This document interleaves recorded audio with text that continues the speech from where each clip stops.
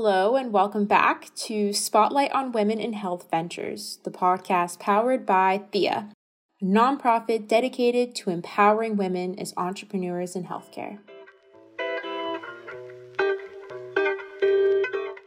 For today's discussion, we will be speaking with Dr. Jerica Kirkley, co-founder and CMO of Plume, a Denver-based direct-to-consumer telehealth company that provides medical consultation and gender-affirming hormone therapy for transgender patients. As a trans woman, family practice physician, and educator, Dr. Kirkley and her co-founder, Dr. Matthew Wetzler, started Plume in 2019 to radically increase access to gender-affirming services. For a monthly fee of $99, Plume clinicians will create a customized treatment plan for patients, which can include prescriptions of testosterone, estrogen, and testosterone blockers to help individuals align their physical body with their identified gender.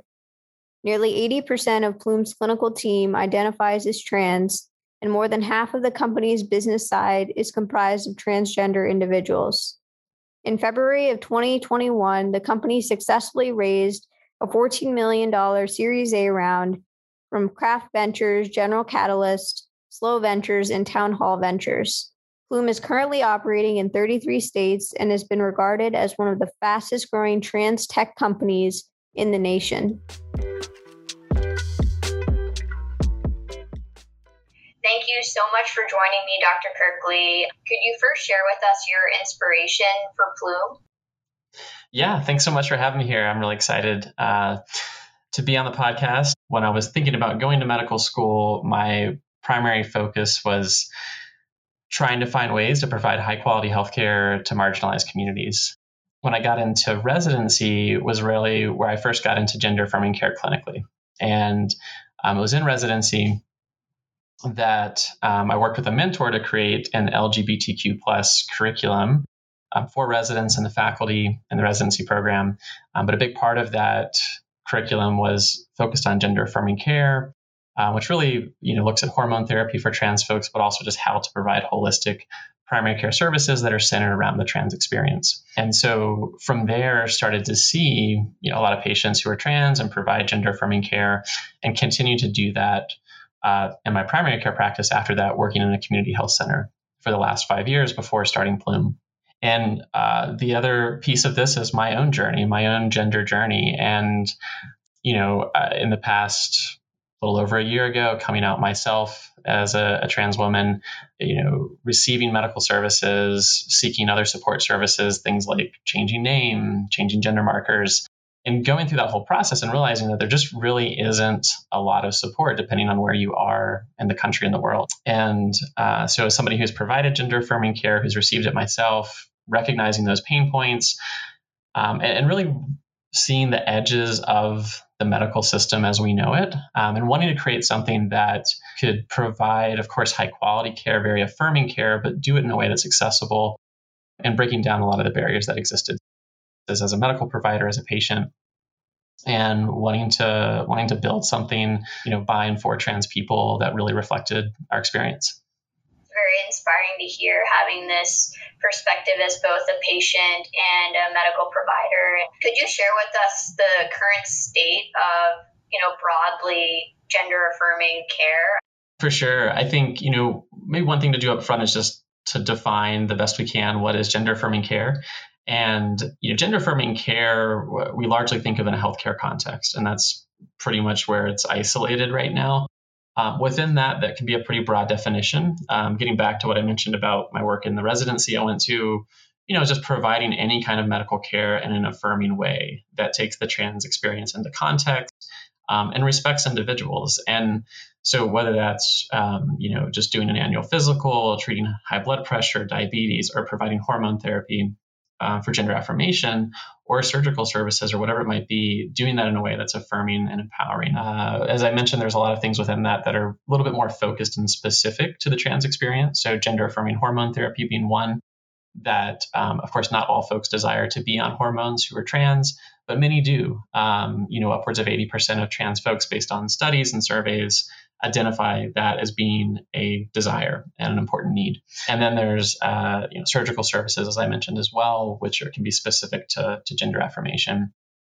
Now, there's a lot of things that go on that I alluded to previously in terms of legal context, social support services, community connection, which are not oftentimes addressed by the medical community just because that's not where the expertise lies, and nor do most clinical entities have the bandwidth to address those things.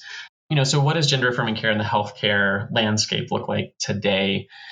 I really see it as being provided in a few different contexts. And in a lot of cases, the most ideal context is what we call sort of an LGBTQ plus clinic or health center. And that's where a lot of the care started. That's where we have a lot to owe to the leaders in the field that have come from places like Fenway Community Health, going on to form the Fenway Institute, Howard Brown Community Health Center in Chicago, UCSF. The list goes on. There's definitely a list of probably 5 to 10, clinics who were seeing trans patients in the early days where nobody else was seeing trans people. And that's where we've kind of gotten a lot of the population-based research that we do have today was out of those efforts. But given those centers, as good as they can be, are isolated obviously to geographic regions, not everybody can reach those places. So even if we talk about 10 to 15 in the population of, upwards of most estimates, we're looking at around 2 million plus trans people in the country, probably a lot more given a lot of those are underestimates. It becomes a largely underserved population, given those are kind of like the best case care scenario. So where do most people go? The primary care sector. And so that's your general clinic that's in your local community. There's some amazing primary care providers. That's what I was doing myself before I started Plume, who are doing awesome gender affirming care and providing just comprehensive, beautiful affirming services to everybody. But unfortunately, that can be few and far between, especially when you get into certain parts of the country that get outside of the urban centers, which tend to attract, a lot of those folks interested in doing that work and who have that training experience. And also recognizing, I know we'll talk a little bit more about education later on, but that it's not a standard part of medical curricula, whether in medical schools, nurse practitioner schools, or PA schools. So you don't just have a provider base who's ready and willing to see patients and equipped with the clinical skills, much less the kind of cultural empathy and understanding. So, when folks are coming into these clinics, it can oftentimes be a pretty bad experience. Best case, it's not affirming. Worst case, there's active discrimination, even violence and danger. Upwards of a third of trans people are actively discriminated in healthcare facilities in this country. So that's what it looks like for a lot of people. And I think the thing to think about is like the care process doesn't start when you walk into the clinical door. It starts when you leave your own door. I think as any person in a marginalized community, but especially in the trans community, there's a lot of intimidation and fear of just going from your door to your transportation to the parking lot to the actual clinical front door. Opportunities where you can be, of course, discriminated against, dead named, or having the wrong name used, misgendered. And then all that can happen, again, as you go through the multiple levels in the clinical facility. So your greeter, your front desk, your medical assistant, your nurse, your medical provider, maybe a case manager, social worker, and then you do the whole thing again as you leave. And the other place where people are getting care is off the black market, off the street, in most cases unregulated online, quote unquote, pharmacies who are distributing medications, but without any kind of medical evaluation or certification. And so unsupervised medical care obviously can be risky for a lot of reasons. But yeah, that's another place where a lot of people are getting gender affirming hormone therapy from because of the lack of access.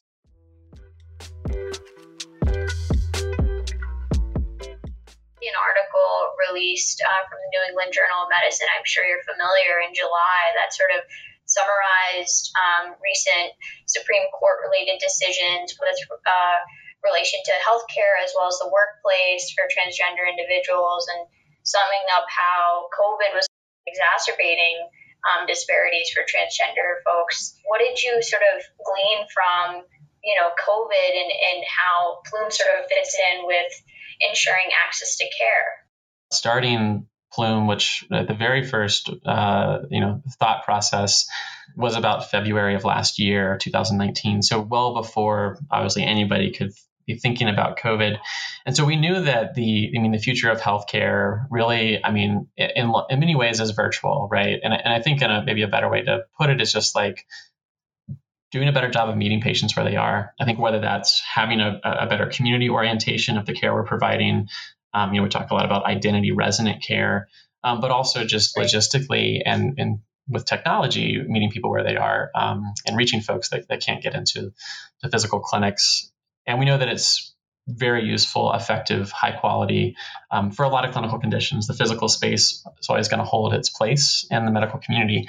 But we knew that was a way forward. But yeah, of course, when COVID hit, it highlighted that to the nth degree, right? You had clinics shutting down that weren't able to adapt, that had been we've all been, this technology is not new, right. Virtual medical care. We could have been doing this on a regular basis for 10, 15 plus years, but there's been a lot of resistance because of stakeholders like insurance companies, obviously patients, and unfortunately felt the brunt of that, who couldn't go to their clinic that they were going to on a regular basis, who then tried to get into other clinics who were swamped because they were having lots of people rush them because they couldn't get into their clinics. Again, folks who clinic systems have done varying jobs of leveling up on the technology side of things, and unfortunately some have had to close down because they couldn't and didn't have the resources needed. So it has impacted a lot of people, but it's also opened up stakeholders' eyes, and I think obviously insurance companies are seeing the value of it, large hospital systems are seeing the value of it, and investors also, which is kind of the space that we're in. I think one of the key issues is that medical necessity needs to be communicated, I guess, more strongly because, at least from my research and my understanding, any interventions for transgender, non-binary individuals is often, warranted given this diagnosis of gender dysphoria, and it'd be great to sort of discuss this concept. But I think with COVID, there's been a prioritization of medically necessary procedures, and I think this is still evolving within gender-affirming surgery, given the aesthetic principles, at least with surgery. Yeah, no, it's a great a theme that is so important.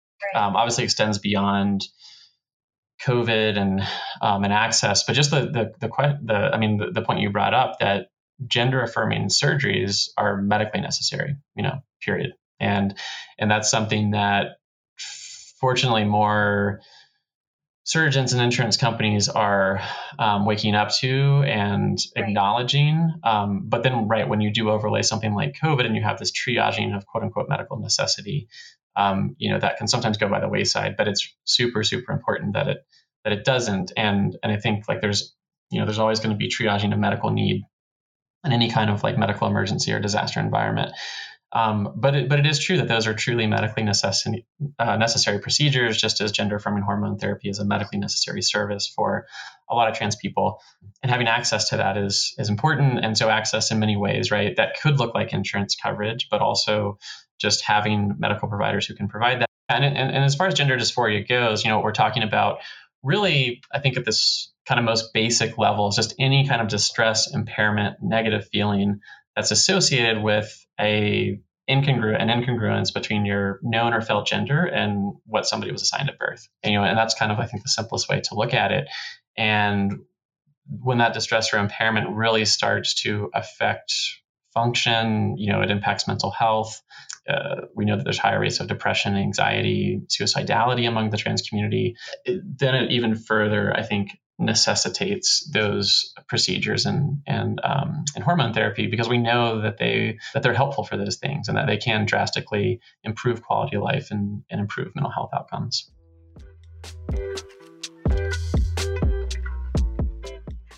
Now's a good time to sort of dive into Plume, and we'd love to hear about how the platform works and sort of taking us through what services are currently offered. Yeah, for sure. So we operate on a subscription model. With a monthly fee, you have access to an initial consult and then all your follow-up care after that, including lab monitoring and management of your prescriptions and refills. And so we're providing care specifically for gender-affirming hormone therapy right now. With that, we also provide things like letters of support for surgery, letters of support for gender marker change and legal name change, which often have to be sought from medical professionals. But looking to build out, I think, really a comprehensive set of services which are focused on gender affirmation. And we see that as, clinical services and also non-clinical services, as I kind of mentioned before.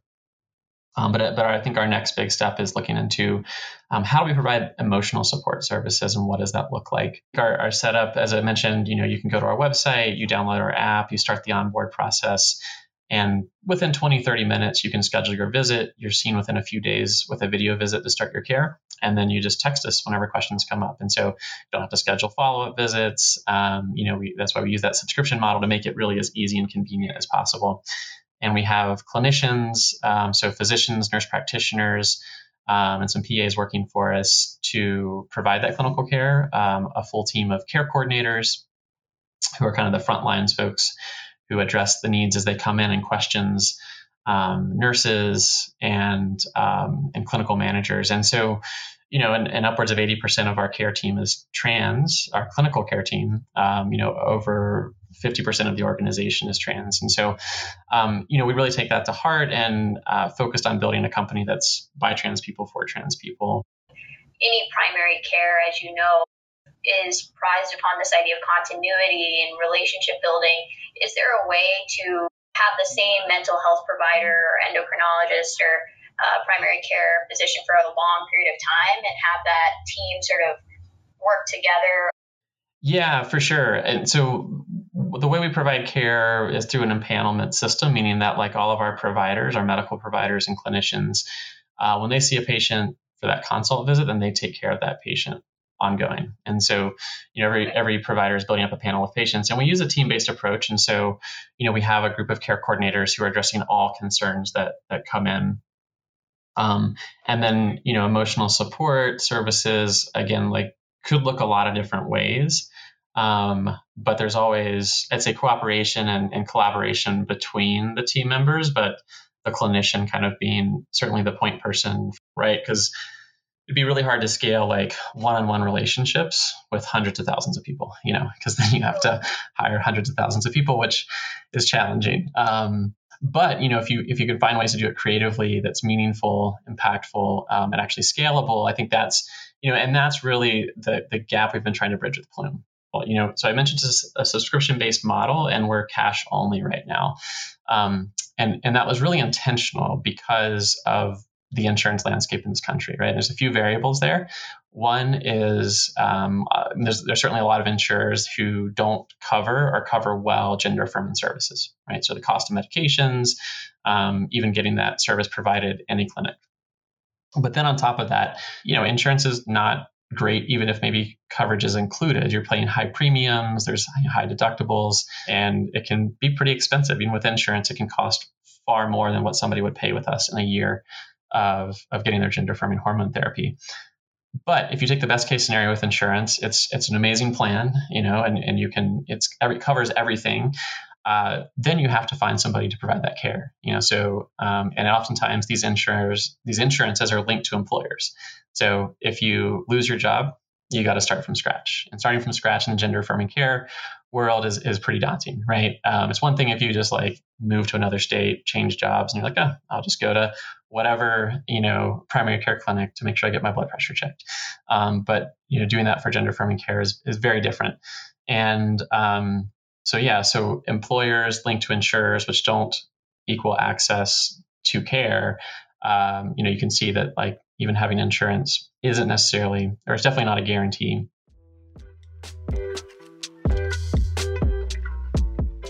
You've built a tremendous workforce of providers, NPs, PAs, and physicians who are well equipped to serve these patients. But how can, number one, the first question is, how do you source these providers and find them? And is there a way to leverage their employment or affiliation to build a wider community? So, to the second point, leveraging providers' affiliation to build a wider community, that is one of the magical things about what we're doing. Again, even if you take a LGBTQ plus community health center who's been doing the work for years, there's always that geographic barrier which limits who you can hire, right? Because I mean, you can't, if you operate in a brick and mortar facility, you can't hire somebody who lives in California and have them work in your brick and mortar facility in Boston. Just not going to work. That would be a lot of flying each day. But since we're operating on a distributed remote environment, we can hire clinicians from literally all over the country to serve any patient anywhere in the country.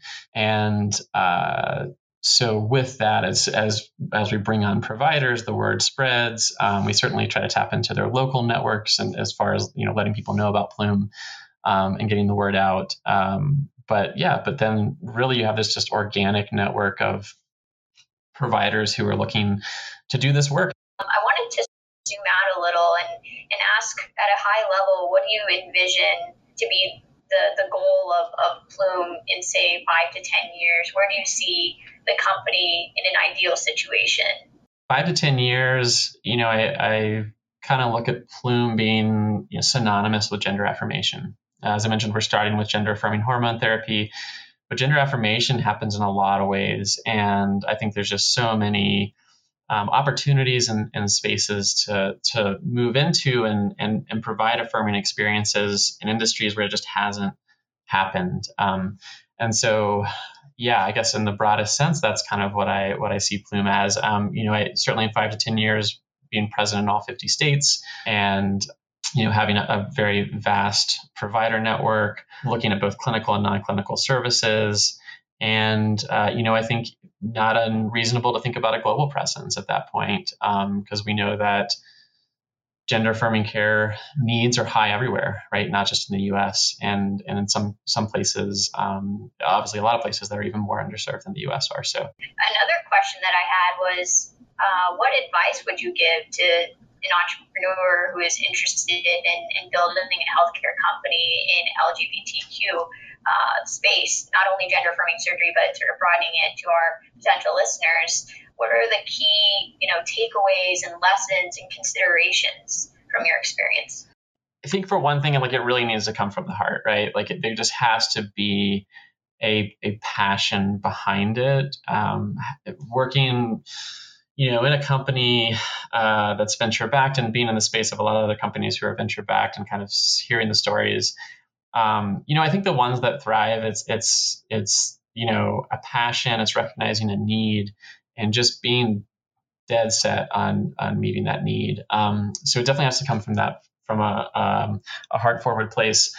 I think especially when we're working in communities who are vulnerable and have, experience health disparities and have unique needs. But on top of that, be willing to be creative, think outside the box, look at what the landscape is in whatever area you're in, look at the structures, look at the stakeholders, and just, gut check and ask yourselves, is this the best way to go about solving this issue? And if it is, then great, give it a go.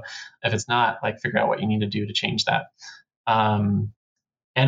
Just being willing to learn, because it's in a startup environment, especially, it's fast moving. There's a lot of demands on everybody's time, and it's always a desire to do more than what you have available, to work with. So it's always a balancing act of keeping if you're working with patients, keeping your members, your patients' needs at the center of everything that you're doing, but also, growing, expanding, and increasing that access to folks.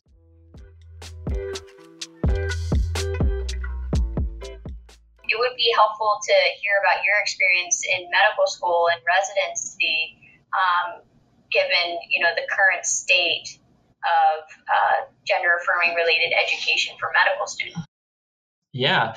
So, as I mentioned, there's not a standardized curriculum by any means when it comes to gender affirming care or understand the trans experience. There are probably schools which do it better than others. A study that was done a few years ago, I believe this was back in 2011, looked at just what is the mean time of what we'll call comprehensive, or broadly speaking, LGBTQ plus education in a medical school curriculum. And it was about 5 hours, and the percentage of that which was trans related was highly variable, in many cases 0 hours. So we know that our baseline is not very healthy. And then that's just medical school. That doesn't account for medical residencies, which again are very disparate. You're going into many different fields, many different departments, and then also nurse practitioner schools and PA schools. And what is the ideal? I think from a medical school perspective specifically, it's certainly some focused content, right? Like there's just some things that are very specific, like gender affirming hormone therapy. What does that look like? How do you do it? Like what medications do you use? What labs do you check? There's that kind of like nuts and bolts stuff that a lot of people learn in the second and third year of medical school. But I do see it as being longitudinal and being weaved in, right? And so if you're organizing your curriculum by blocks, like having that trans experience present throughout. And so whether that's learning if it is something that's more endocrinology focused, or if it's along the lines of mental health and, what does it look like for trans people? If it's a block looking at substance use and that kind of thing. Yeah, I think at least from my perspective at my medical school, we had a few panels only, which, were very insightful and helpful, but I wish we could have had more of the nuts and bolts actually. And I think the majority of my education on this subject has come through research opportunities. So I think that's another way that a lot of medical students can learn about various nuances in addition to the nuts and bolts of gender affirming care. Yeah, for sure. And I think another way is like, of course, nothing replaces clinical experience and also just like knowing trans people, right? That can happen in a variety of ways, but on the clinical environment, of course, can be challenging if you're at a medical school or training program where there maybe just aren't a lot of providers doing gender affirming care. It gets back to the virtual access piece, right? Doing care virtual is great for patients because it meets people where they are, but I could also foresee this whole world of, virtual medical education, and where, medical students or NP trainees or PAs and even providers who have already trained, right, continuing medical education can tap into a training environment, which is virtually accessible, and be able to shadow and or see patients under the supervision of a provider. So I think there's, all kinds of amazingly exciting and creative ways that we can expand medical education to really meet the needs of many communities which are underserved, including the trans community. What would you advise physicians and surgeons? How can they best advocate for patients on more community or national levels? Really, it does start at the individual level, and just like, how are we engaging with the trans community and talking about the trans community on a day-to-day basis? There's certainly local policy initiatives you can get involved with. For example, there's very unfortunately, especially in this climate and in the past year, a lot of attempts to push through legislation at a local level that are very discriminatory against the broader LGBTQ plus community, but especially the trans community. In a lot of states, this legislation or attempt of legislation popped up to actually criminalize healthcare providers, specifically doctors, for providing gender affirming care services to youth, including like massive financial fees and even imprisonment, which is ludicrous. And so testify against that, like show up at your local legislature, your state capitol, and, tell the legal bodies that this is inappropriate and why, and based on your experience. And, that's really powerful. I've done that multiple times. It can look like, there's lots of advocacy efforts which occur locally, of course, whether that's just community organization, marches, actual policy work, could be contributing to your local trans or LGBTQ plus policy organization, even if that's a financial contribution, which of course can go a long way. But also there's always a lot of volunteer needs. So maybe like working, call centers and things like that are related to advocacy efforts that these organizations are doing. I think Plume has really established itself as a pioneer in gender affirming care. It would be helpful to hear more about other companies that have sort of sparked within this space, and what are the key unmet needs you still see in gender affirming care to sort of inspire our listeners to address through innovation and entrepreneurship?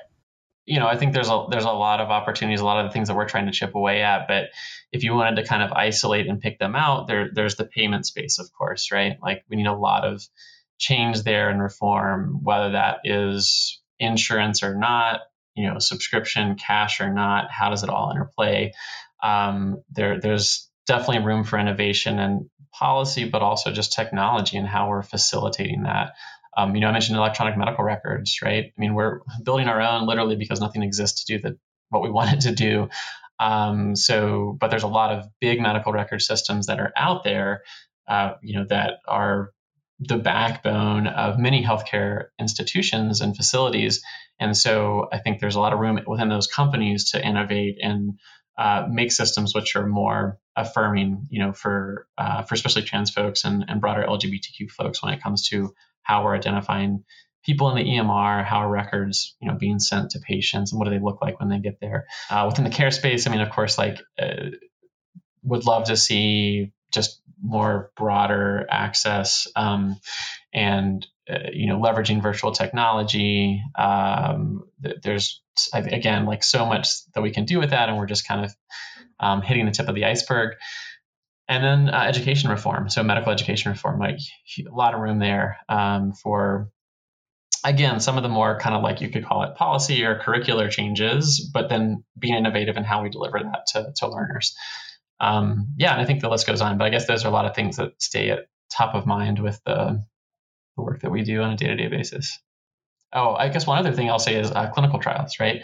So research and clinical trials, where there's always a struggle, I think, especially when we're working with vulnerable communities, to find high enough numbers of folks to have impactful data, just based on recruitment restrictions, and so if we can open that up to also virtual networks and virtual facilitation of trials like that could be a real game changer. Dr. Kirkley, we wanted to thank you again for spending the time with us today and really discussing this, key issue in our health system and sharing how you've been able to innovate as a physician and co-founder of Plume. And we're just so excited and grateful for your time. We have one last question. What is one key piece of advice, just from your experiences thus far with Plume, for those who are aspiring entrepreneurs, very broadly speaking? I think it would be identify your most important stakeholders and listen to them. If I had to say one thing, which can be a loaded statement because there's a lot of folks out there who might tell you they're your most important stakeholder, but probably not. And so I think really honing on who that is, and for me, that's our patients first and foremost, and then our medical providers who take care of them. And then it all builds around that. Also just the last thing I'll say is that while we're doing everything we can, again, to radically change the care process, we couldn't be doing any of it without all the amazing work that's been done before within the gender affirming care space, within the healthcare field as a whole, and a lot of the innovation that's come through, over the last century. So, we definitely want to recognize and honor that work that's been done and just build on it as much as we can.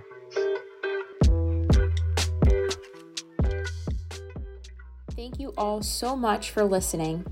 Visit us on Instagram at Thea Healthcare and our website at theahc.org for more content. As always, feel free to reach out via DM or our website's contact form with any questions or comments for us or our guests.